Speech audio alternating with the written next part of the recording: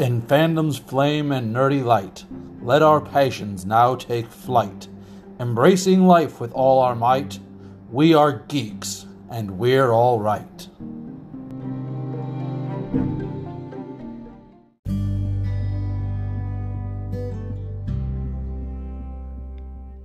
Hello everybody, this is your host, Justin Hunt, Green Lantern of Sector 2814, Highland Division, and you're listening to another episode of the Kilted Lantern Podcast.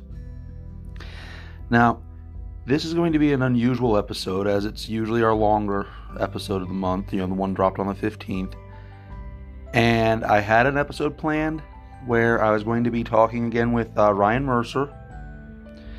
We were going to cover the subject of geeks and escapism.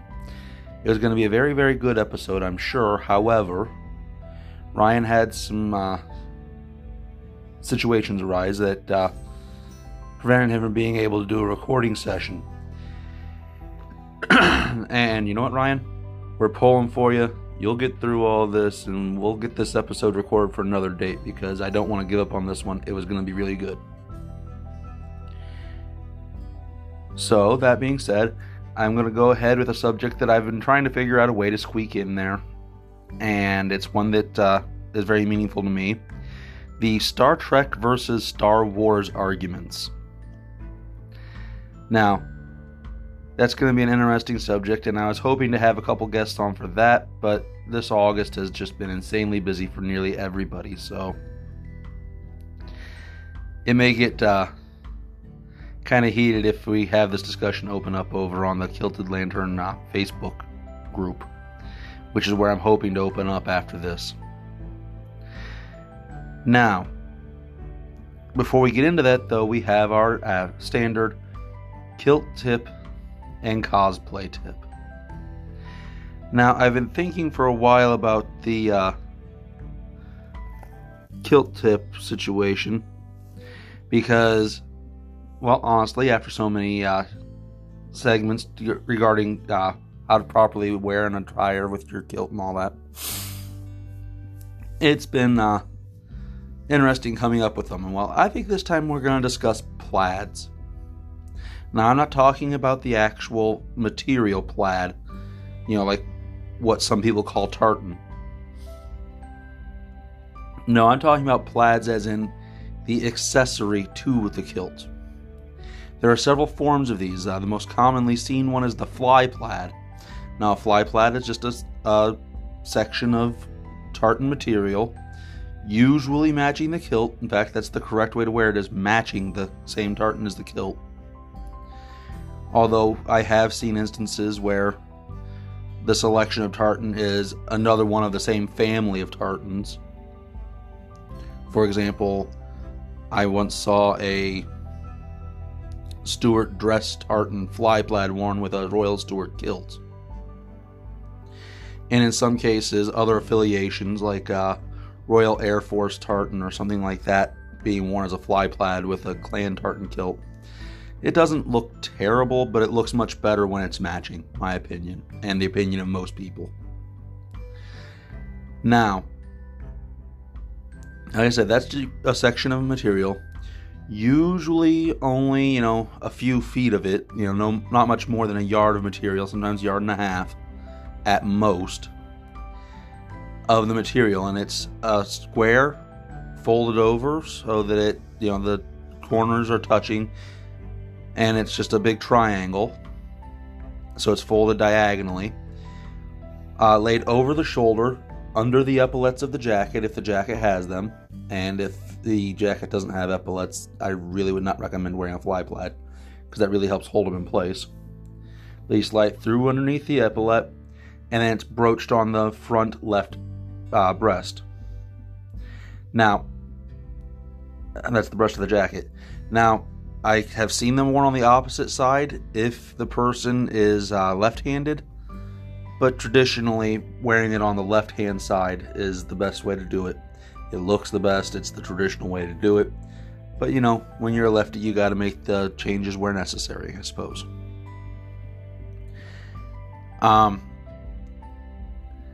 That is something that you typically only would wear for the most formal of occasions. And usually only if you're the guest of honor at whatever that occasion is. Like the groom would wear one at the wedding. The graduate at a college graduation party could wear a fly plaid.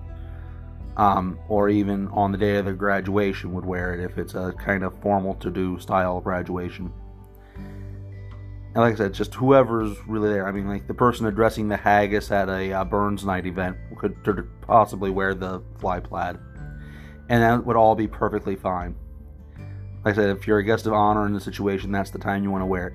The one exception being is that I've heard that you can wear them for white tie events, and it's not considered disrespectful for every person there to be wearing one. Because white tie, of course, we don't get much of that here in the U.S., is the highest of formality. The thing to remember about fly plaids is because they are broached to the left breast of the jacket, it does have a tendency to pull back on the jacket, so it can look a little off sometimes. I've seen them broached onto directly to a vest instead of a jacket for an outdoor wedding in the summertime once, and it looked okay, but there was some noticeable pull. And we ended up, I was the one officiating and I had help with this. We took a small safety pin and broached the bottom section of the vest to the kilt so it wouldn't pull back and choke the person. And that's why you really never want to have it broached to your shirt either. And most plaid brooches have a pretty big diameter pin, and they'll put a decent sized hole in whatever you're putting it on. So either get kind of a smaller pin or be prepared to have a hole in there from that. And that's, the reasons why you really only want to wear those at certain occasions. Like I said, I personally like the ones with the smaller diameter pins with the lighter weight fly plaids. You want it made out of a lighter weight tartan if you can do so because of that reason. Now, one of the other types of plaids that we're going to talk about is a day plaid. Now, a day plaid is basically just a big tartan blanket. It's kind of like a picnic blanket, more or less.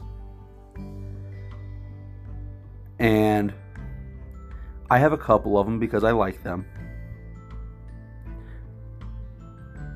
And they're sometimes referred to as layered plaids or shepherd's plaids. Now, how you do this is it's a length of tartan again. Mine are actually about 2.5 yards to 3 yards worth of material.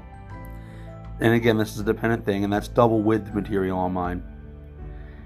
Because like I said, they're intended to be more or less a picnic blanket. And they also work nicely for wrapping up on cold nights. Like, okay, you're out during an event during the day and it starts cooling off during the evening. You can offer your plaid to your lady fair, or even just use it yourself if you're by yourself. But how those are worn traditionally is you fold them into a long strip of material, and then you can fold it back over onto itself so that it's only half the length, and then you kind of lay it on your shoulder. Generally, the weight and the grip of the material will allow it to stay in place that way. I've seen some people put a brooch on it and slide it under their epaulette so that the brooch actually catches on the epaulette and stops it from going backward. And also it adds a little bit of extra weight and even a little bit of extra bling, if that's your thing, to the front of it and hold it in place that way. And I've never had a problem with my day plaid falling off. I've never had that issue. So that's one way of wearing it. Now the other way of wearing it, and this is what makes it more of a quote-unquote shepherd's plaid look, is to take it while it's still arranged into the long strip of material, put one end over your shoulder so that you have a short piece hanging down in front of you, usually on your left-hand shoulder, and there'll be a long piece hanging down behind you. You take that long piece, pull it around underneath your right arm, kind of like a weird sash, almost like reversed sash in a way, and flip it back up onto your left shoulder. And that will help hold it in place. And you can also brooch the two together that way if you desire to, although you'd have to have a pretty hefty brooch to do so. And you can also, if you have a jacket with epaulets that unbutton properly, you can do that and then button the epaulet over top of where they cross, and that will help hold them in position. It makes for a pretty dashing look on a day wear kind of thing, a nice casual day wear. It also looks good with Renaissance Festival attires if you're not wanting to do the full great kilt.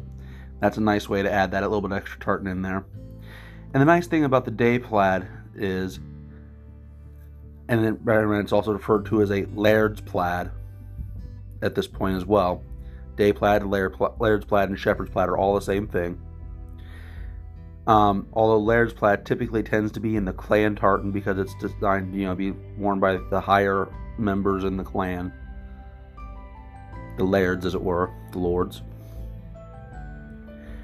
They typically match the tartan of the kilt in that case, or are of the same family of tartans. But day plaids don't have to match the tartan of the kilt to look good. Because you're wearing it with day wear attire, you can have a completely different tartan.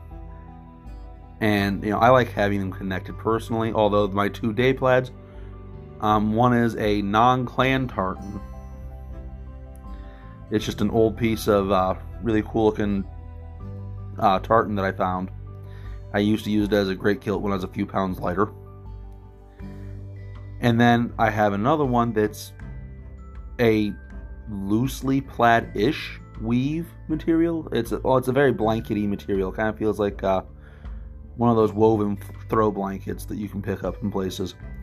And that's what it is. It's white and gray, and it looks really nice with everything because it's neutral colors in that sense. But it's not even a tartan at all. And you can do that with the day plaids like that. The one I wear with the traditional fold on the shoulder, and then the other one the white one I actually wrap it around myself that way because it's a longer piece of material. And I think it looks really, really nice that way. Now, the third type of plaid that I want to talk to you about is a piper's plaid. Now, I don't usually recommend wearing these unless you are indeed a piper, because it is really, it's really big, and it's a lot of work to do right. Excuse me. Now, a piper's plaid, and you can usually see these actually sewn as opposed to just folded because of the amount of work that goes into these. A piper's plaid is a piece of tartan, of course, that matches the kilt that they'll be wearing with their uniform. Traditionally, I have again seen exceptions to this, but generally speaking, it's matching because it's part of a uniform. Now, I have seen this done two different ways. One, you just lay down the piece of material. The exact length, again, it depends based on the size of the person wearing it. But generally speaking, you'll want probably about 3 yards, maybe 4, depending. And it's pleated across, and so that's a narrow strip of material put up on the shoulder, on the left shoulder, just that little bit past the forward epaulet, and then wrapped back around the person's body and flipped back over the shoulder so that the long piece is hanging in back, kind of like a fly pad sash combination kind of thing. And then it's broached at the shoulder to hold it all together so that it doesn't fall apart. And again, under the epaulet is the best way to do that so it doesn't slide off the shoulder after it's done. So you want to keep that in mind, that that's pretty much a piper's only kind of thing. Yeah, you can wear it to a Renaissance festival, you can wear it to anything else, but traditionally it's reserved for pipers. And usually not even every piper in the group. It's usually more or less just the major on that one, because it's pretty fancy and it can get in the way real easy. Now, all of these different styles of plaid can have fringe or not. Usually you see fringes on all the way around the outside edge of fly plaids and piper's plaids. Occasionally on laird's plaid, day plaid, whatever you want to call it. Usually you only see the fringe on the very ends in those cases, because it's more of a functional kind of thing than a show kind of thing. I have 2 fly plaids, one Scottish National, one clergy tartan. The clergy tartan has a very fine fringe around the outside edges, and the other one has what's referred to as a purled fringe, where it's a hand knotted kind of fringe that extends out a couple inches. Both are nice, both look nice. It's just a matter of personal preference at this point. I like the purled fringe on like my shepherd's plaids. Whereas my fly plaid, I actually kind of prefer the shorter fringe. That's a me thing though. And here's a little piece of advice regarding the wear of fly plaids, especially.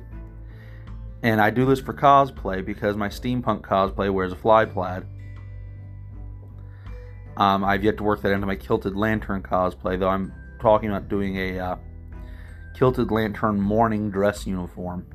And I'm not talking morning like time of day, I'm talking like morning as in like Jon Stewart called the morning uniforms to be worn in one of the recent Green Lantern issues. It's still in the design phases, so I'm not going to bore you with details. But anyhow, one of the things you can do with that is you can either use the really powerful earth magnets, or you can use safety pins, putting one near your back and holding the fabric of the fly plaid to a little bit lower spot on your back, like just under the bottom of your left shoulder blade. Putting it right there will help keep your fly plaid from getting away from you throughout the course of a long convention day. Those are designed for dressy occasions, and they can fall off and flop around and get in the way if you're doing anything that's not generally done at a dress thing. You can also pull them further forward and broach them further down on the breast. Not a look I care for, but that does help with holding them in place a little bit better. I like mine a little bit higher up, closer to the shoulder area. Mainly so I can wear all of my various doodads and stuff that I've earned over the years from different places. But that's another little tip I can give you there. And also you can modify a plaid brooch to have those earth magnets in it so that there is no pin back on it. I'm in the process of putting one of those together myself right now, so that I don't have to worry about putting holes in my nice jackets or even in the fly plaid itself. So there's another option for you on that. Now, for your cosplay tip. Now your cosplay tip is it's going to be pretty basic here. It's just a few tips regarding how you finish your photos of cosplays. Mine are all untouched photos. I don't do touched photos for my cosplay. I've put out a couple where I stuck in a little special effect here or there. But that was really just me playing around on my phone. I thought, that looks neat. Photoshopping and filters on your cosplay photos. Now, you're going to do what you're going to do because it's your cosplay, your artwork, your photos. You do you. I get this. And I'm not going to try to tell you what you have to do. But if you'd allow me being allowed to make a couple suggestions on this point. With your cosplay photos shoots, try to just get really good looking photos from the start if you can. And do as little touch up as possible using Photoshop. Because you know what? When I look at cosplay photos, I look and it's like, I want to see the cosplay in its purest form. I want to see this cosplay like I'm going to see it at a convention. And this is just for your general circulation, mind you, not necessarily like, calendars and all that kind of thing. Well, that's the professional grade stuff. I'm talking about just the basic stuff. And filters, I want to see who's in this costume to a degree. I mean, when the costume doesn't completely cover the entire person, that is. Why? Because, I want to admire the artwork that you as the cosplayer put into it. You are an artist. I want to see the artist and the art. So let's try not to put too many filters or too many special effects on your cosplay, because I have seen legitimately amazing cosplays be dismissed as being CG'd. And that's a shame, because that really discredits the artist in this case. So accept your credit where your credit's due. Don't overtouch. Alright, now we're going to go ahead and move into our next segment now.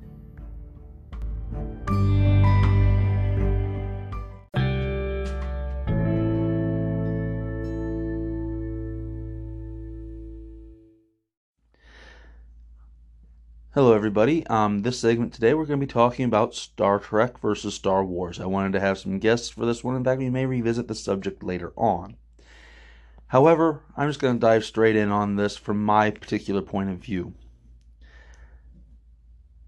I've been blessed to have gone from seeing this be a heated debate into something that's an occasional jab back and forth in good humor between the two fandoms, which is what I really prefer to see.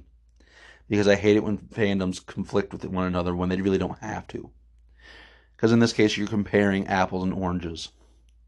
But before we get into too much opinion on this matter, I want to talk a little bit about the statistics.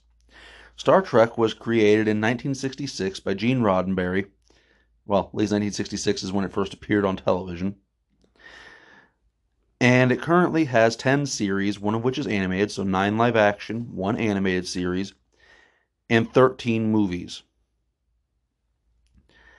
Star Wars first appeared in 1977, was created by George Lucas, and currently has 12 movies, including a Clone Wars animated movie that was supposed to be a theatrical pilot, more or less, for the series, from what I understand. And that one also has 8 live action series, only one of which has currently been released. The rest are all to be announced. And 6 animated series. There's also a couple of TV movies, which is the holiday special that no one likes talking about. The Ewok Adventures and Ewoks Battle for Endor. Those are all products of the 80s, so bear that in mind. And then there is one game show, actually, that's the Jedi Temple Challenge. It's a web series.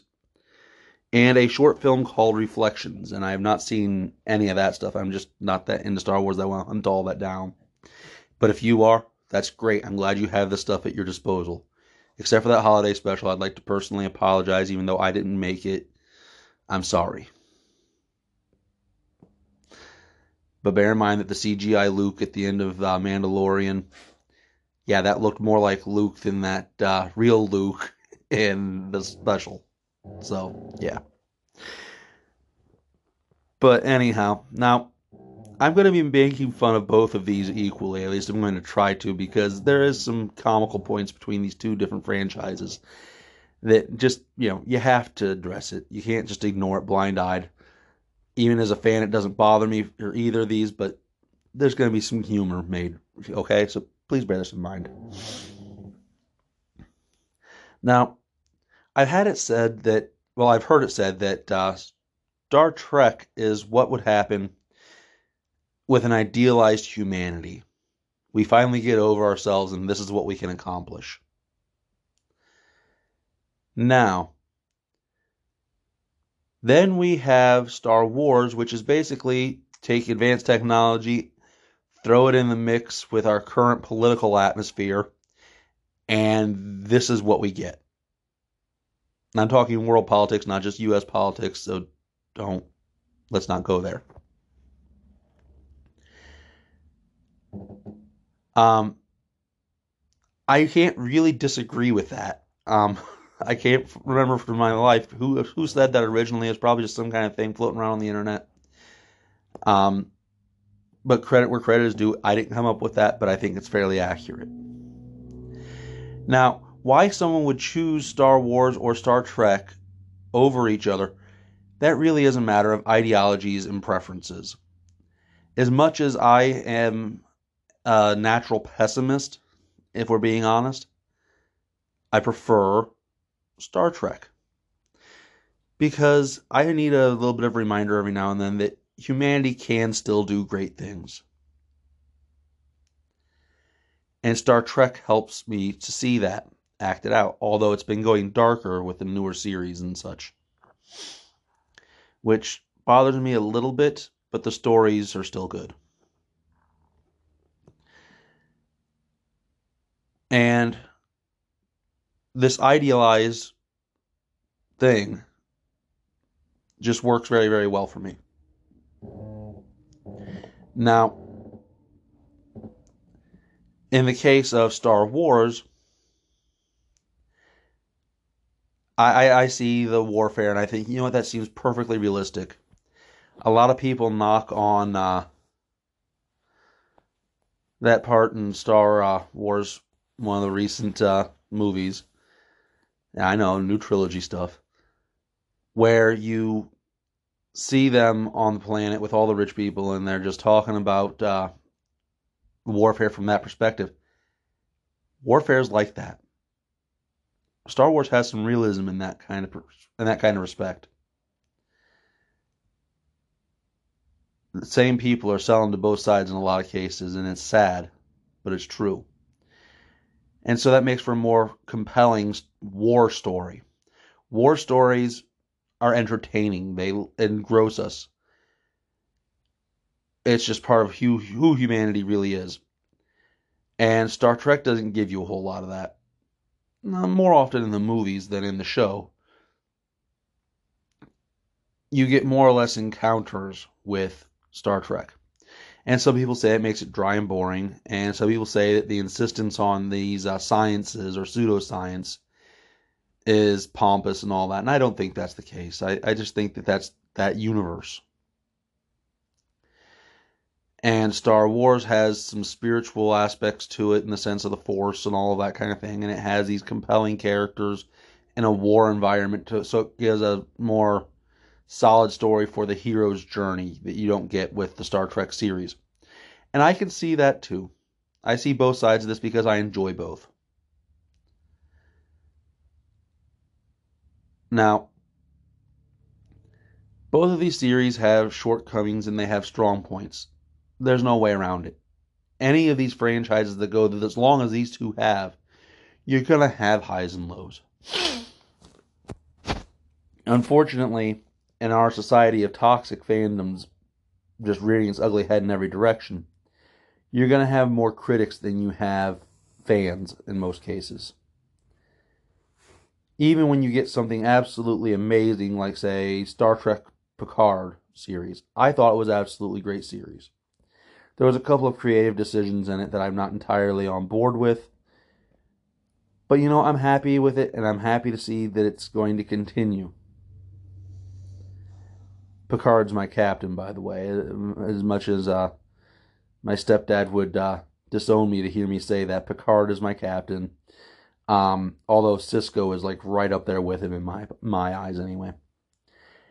So I'm excited to see things being done with that. In this great back and forth, there are characters you can cling to. I'm also a very big fan of Scotty, obviously.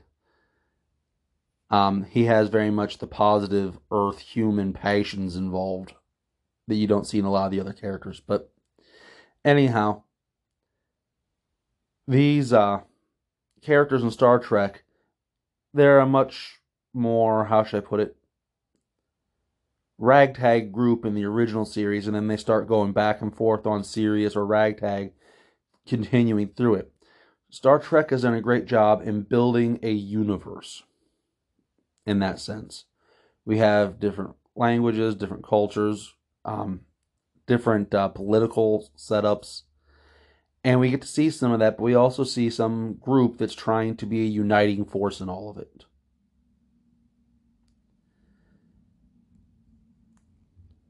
One would make the argument that we're seeing the Empire as it should have been.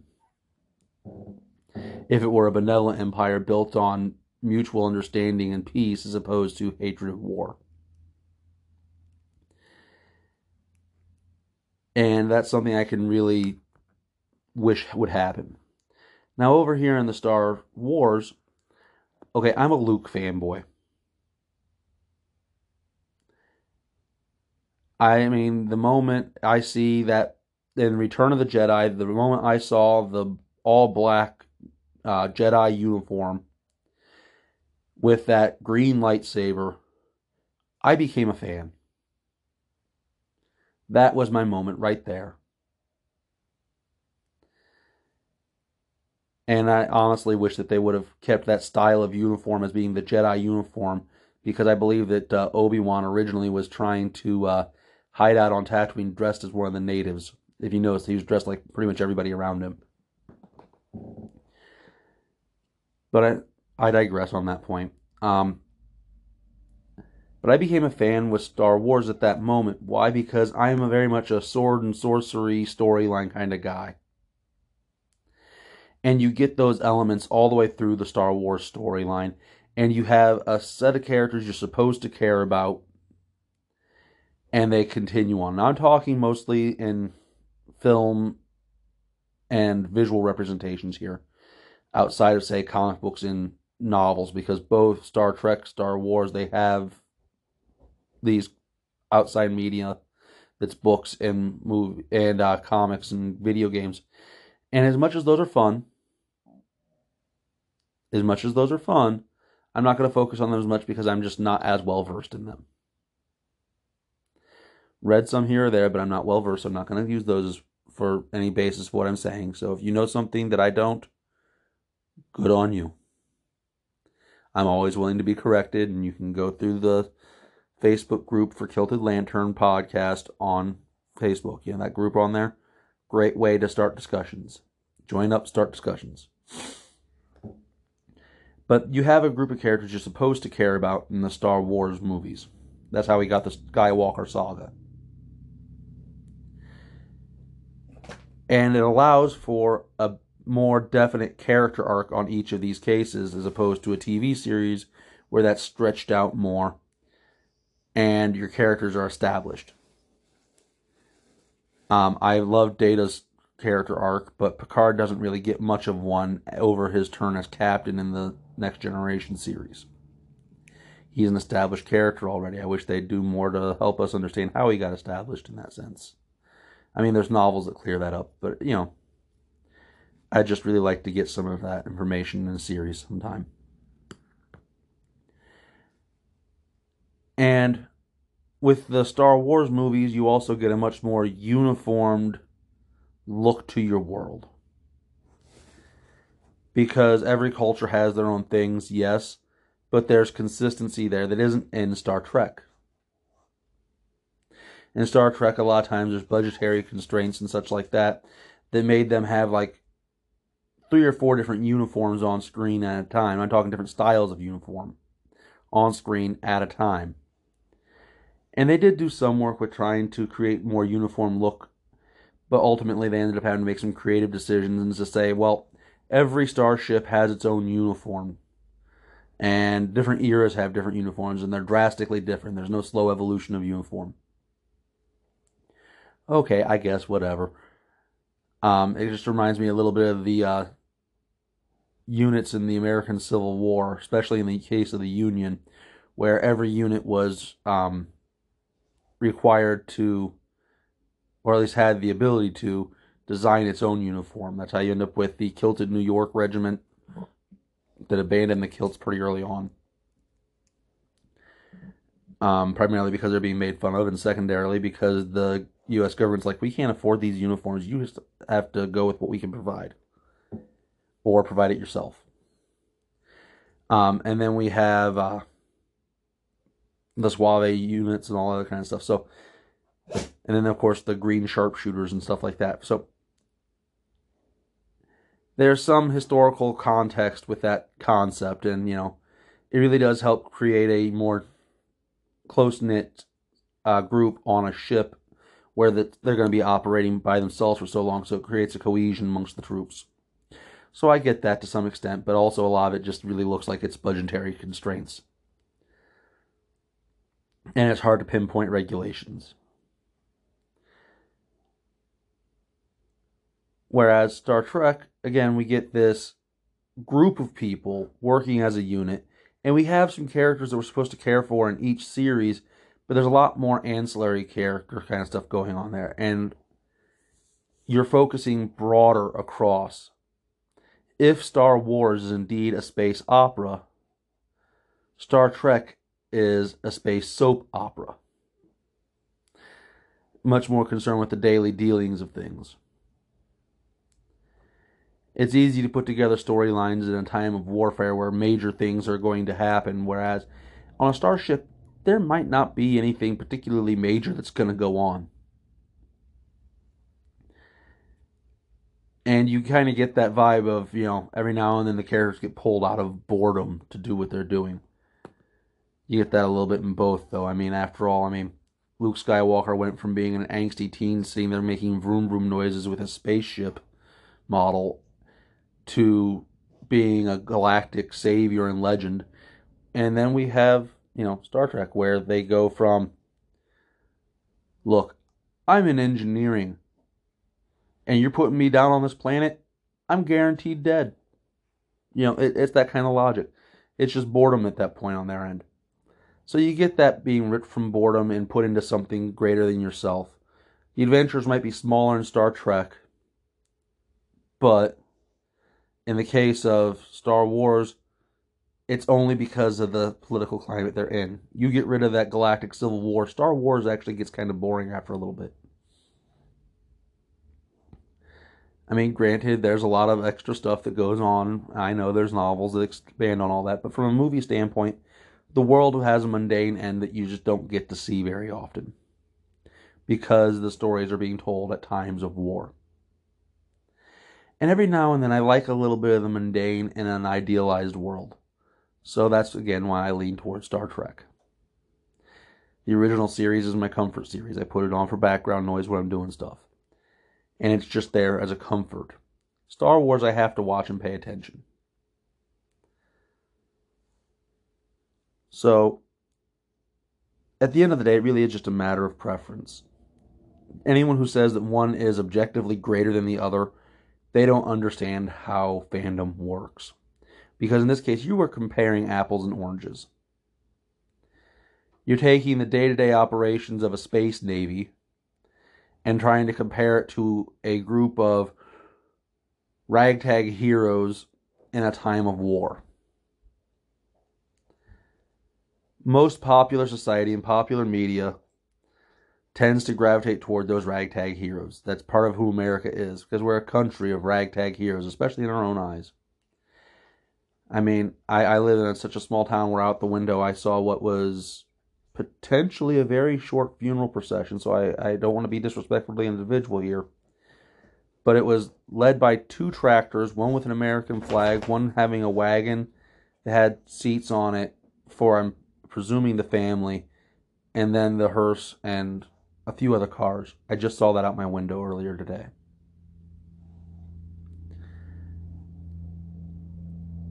We are a society of individuals, so the individuality associated with the Star Wars universe really draws to us Americans especially, and obviously worldwide as well. It gives us this potential for individual adventure and lets us know that we can accomplish great things on our own if necessary. Now,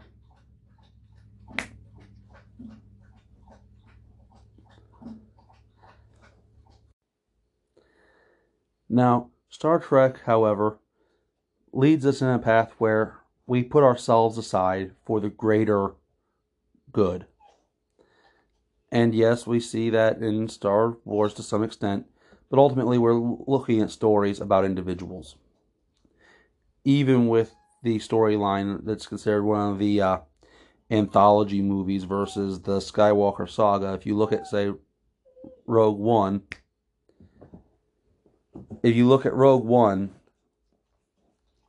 you still get that individual story with those characters. Now, Star Trek very much is, like I said, putting yourself aside for the greater good. We see the ship acting as a unit. Everybody has a function. Everybody contributes to do some great thing. This is a story that I like to see a lot because I think that humanity has a tendency to shun teamwork. If we could come together on some points, we could accomplish a lot. A lot more than we can individually in most cases. I see so many charities out there doing so many different things, and I think to myself, if we could just get these guys to work together for a little while, instead of proving who can do the most here or there, just work together. accomplish something bigger. I see it in government, I see it in religion, I see it in day-to-day operations, in workplaces. So to me, Star Trek stands as a what could happen if we just put ourselves to the side and function for the betterment of society and for a specific job when we're talking about this on a ship level. Each ship has to function together. They have to do their job. Now, this could just be the fact that, I'm from a long line of naval descent on that. But when everybody works together, the unit moves forward. When everybody works together, the ship functions smoothly. When everybody works together, great things are done. And that really is the biggest appeal to me out of the Star Trek universe. I also really enjoy the fact that the alien races that are encountered are really expanded upon in most cases. Klingons, Romulans, Vulcans, Cardassians, Ferengi.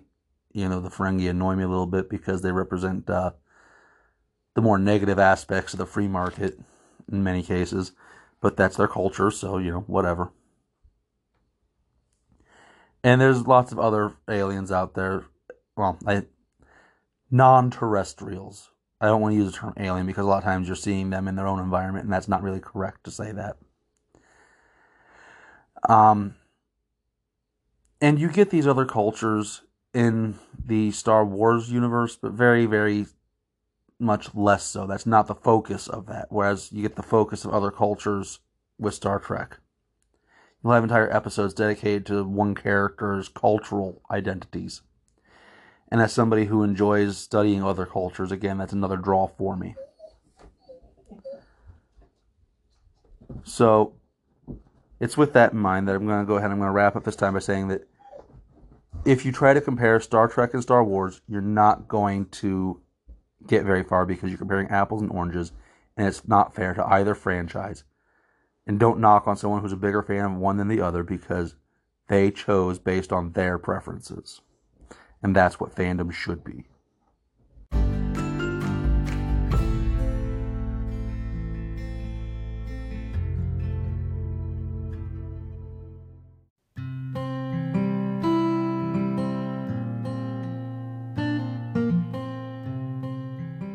Alright everybody, this is our time for our character spotlight, and in this character spotlight we'll be covering the Hellboy character, Abe Sapien. He's a personal favorite of mine.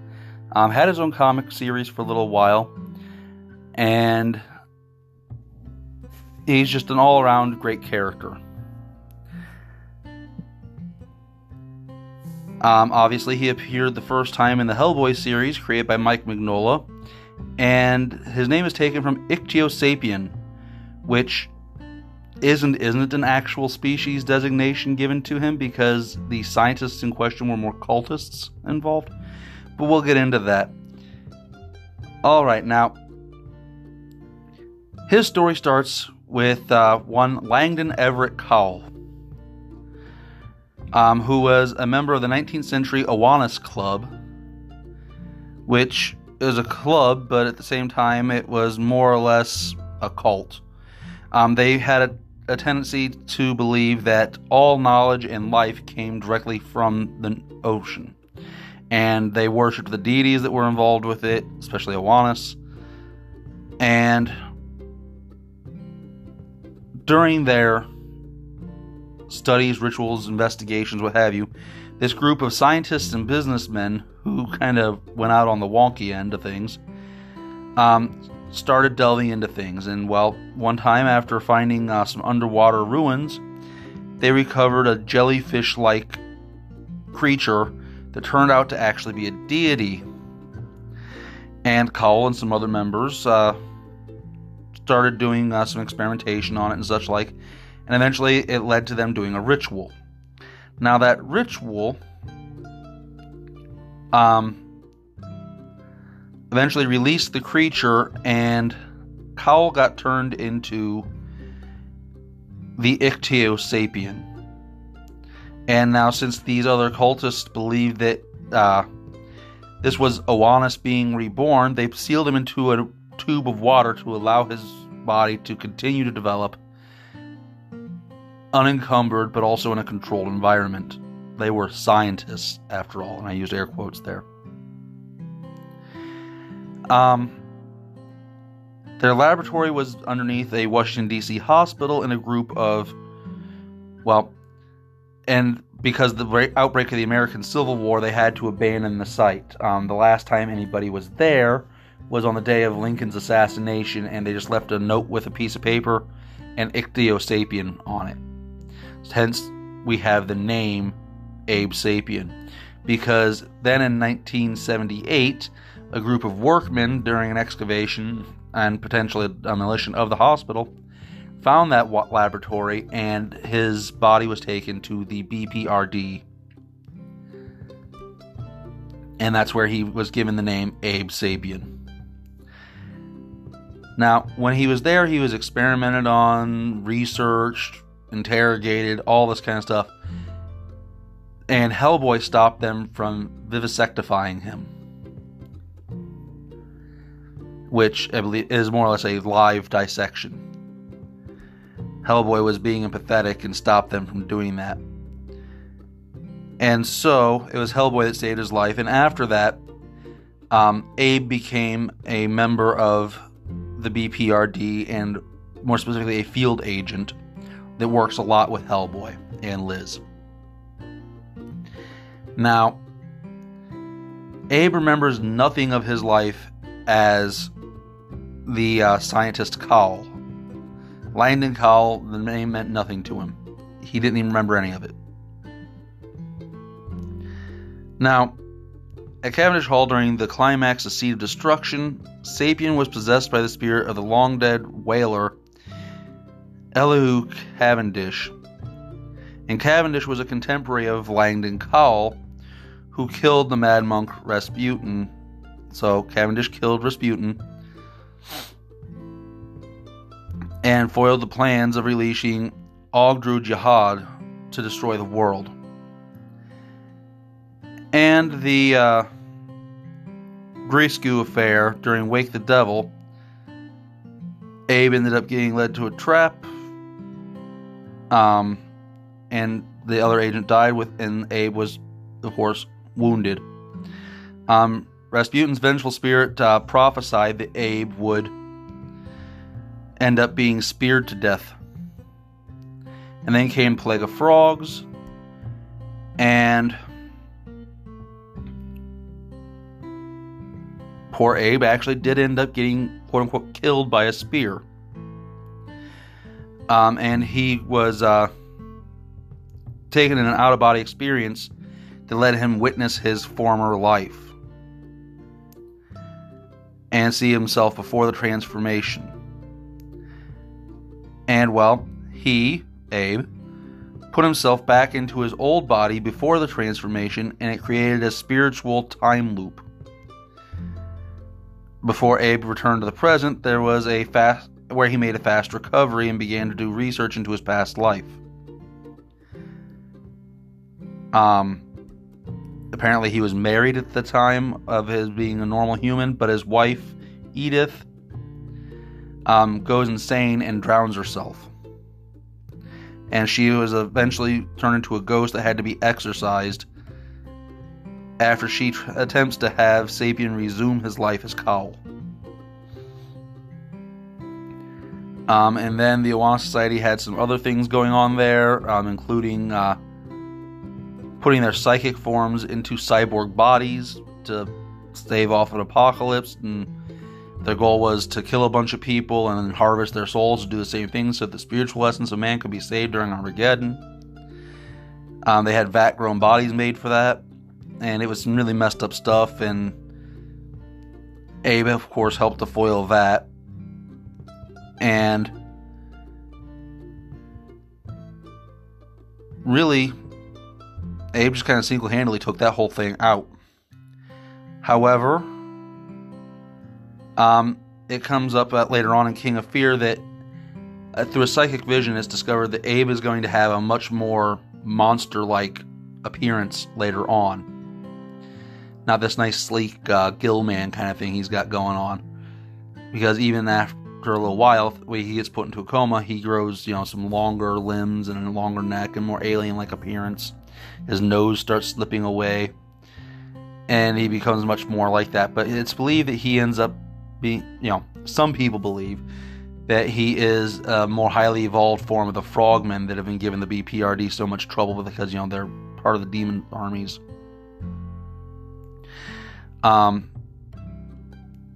And that comes out through the King of Fear story arc and the Conqueror Worm story arc.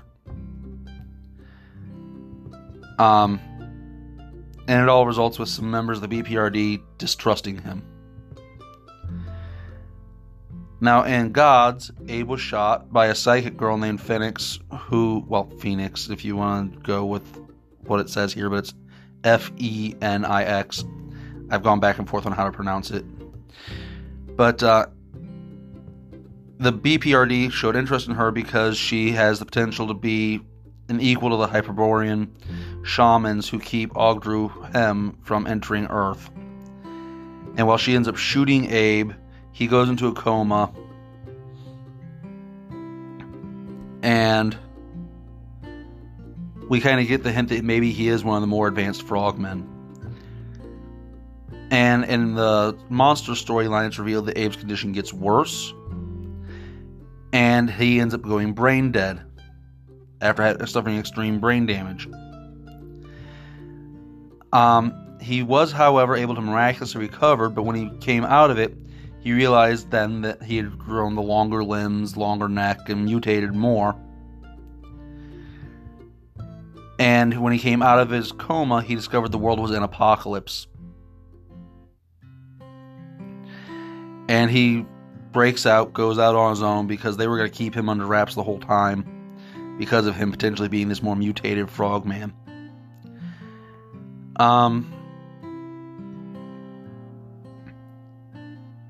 He goes out on his own, does this whole heroic thing, ends up with his own series for a while.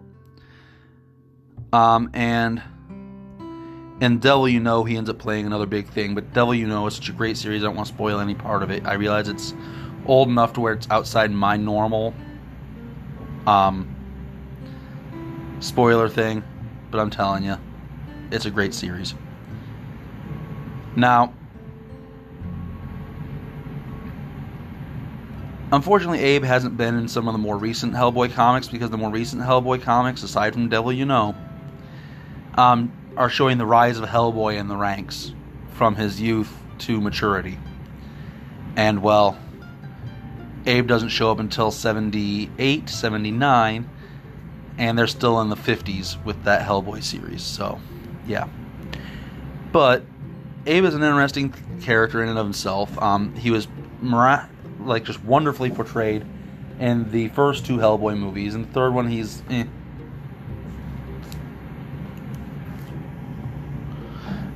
But in the first movie, they have him portrayed by an actor,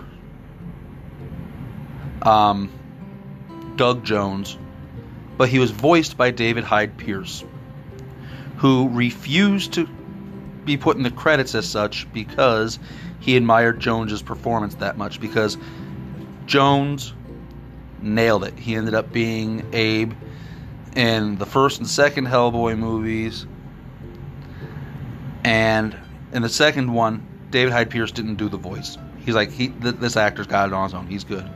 That's why I admire David Hyde Pierce. He's willing to do that kind of thing.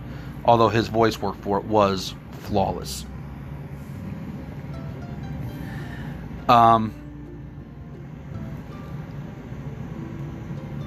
Then in the he's only in like the ending scene of the new Hellboy movie. They show him being discovered. I'm sure they were planning on going forward with a sequel on that one, but you know how it goes. Now, Abe Sapien did appear in the 3 Hellboy animated films, the ones that went straight to DVD. That's Hellboy Sword of Storms, Hellboy Blood and Iron, and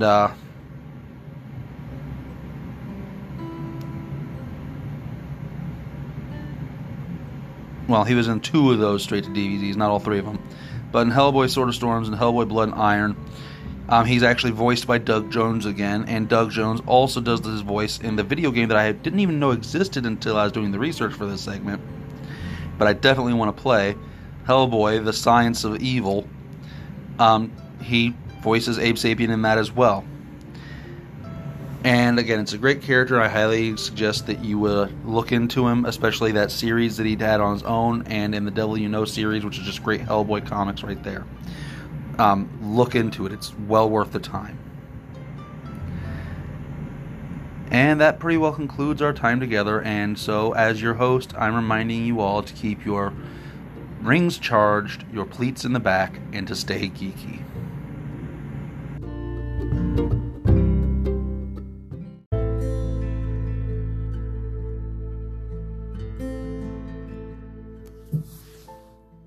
As always, if you liked the show, please subscribe, share us with a friend, and give us a review on Apple Podcast or Stitcher. For more content, like the blog, check out our website, Kilted Lantern, all one word and spelled like it sounds, .wixsite, wixite.com/Kilted Lantern.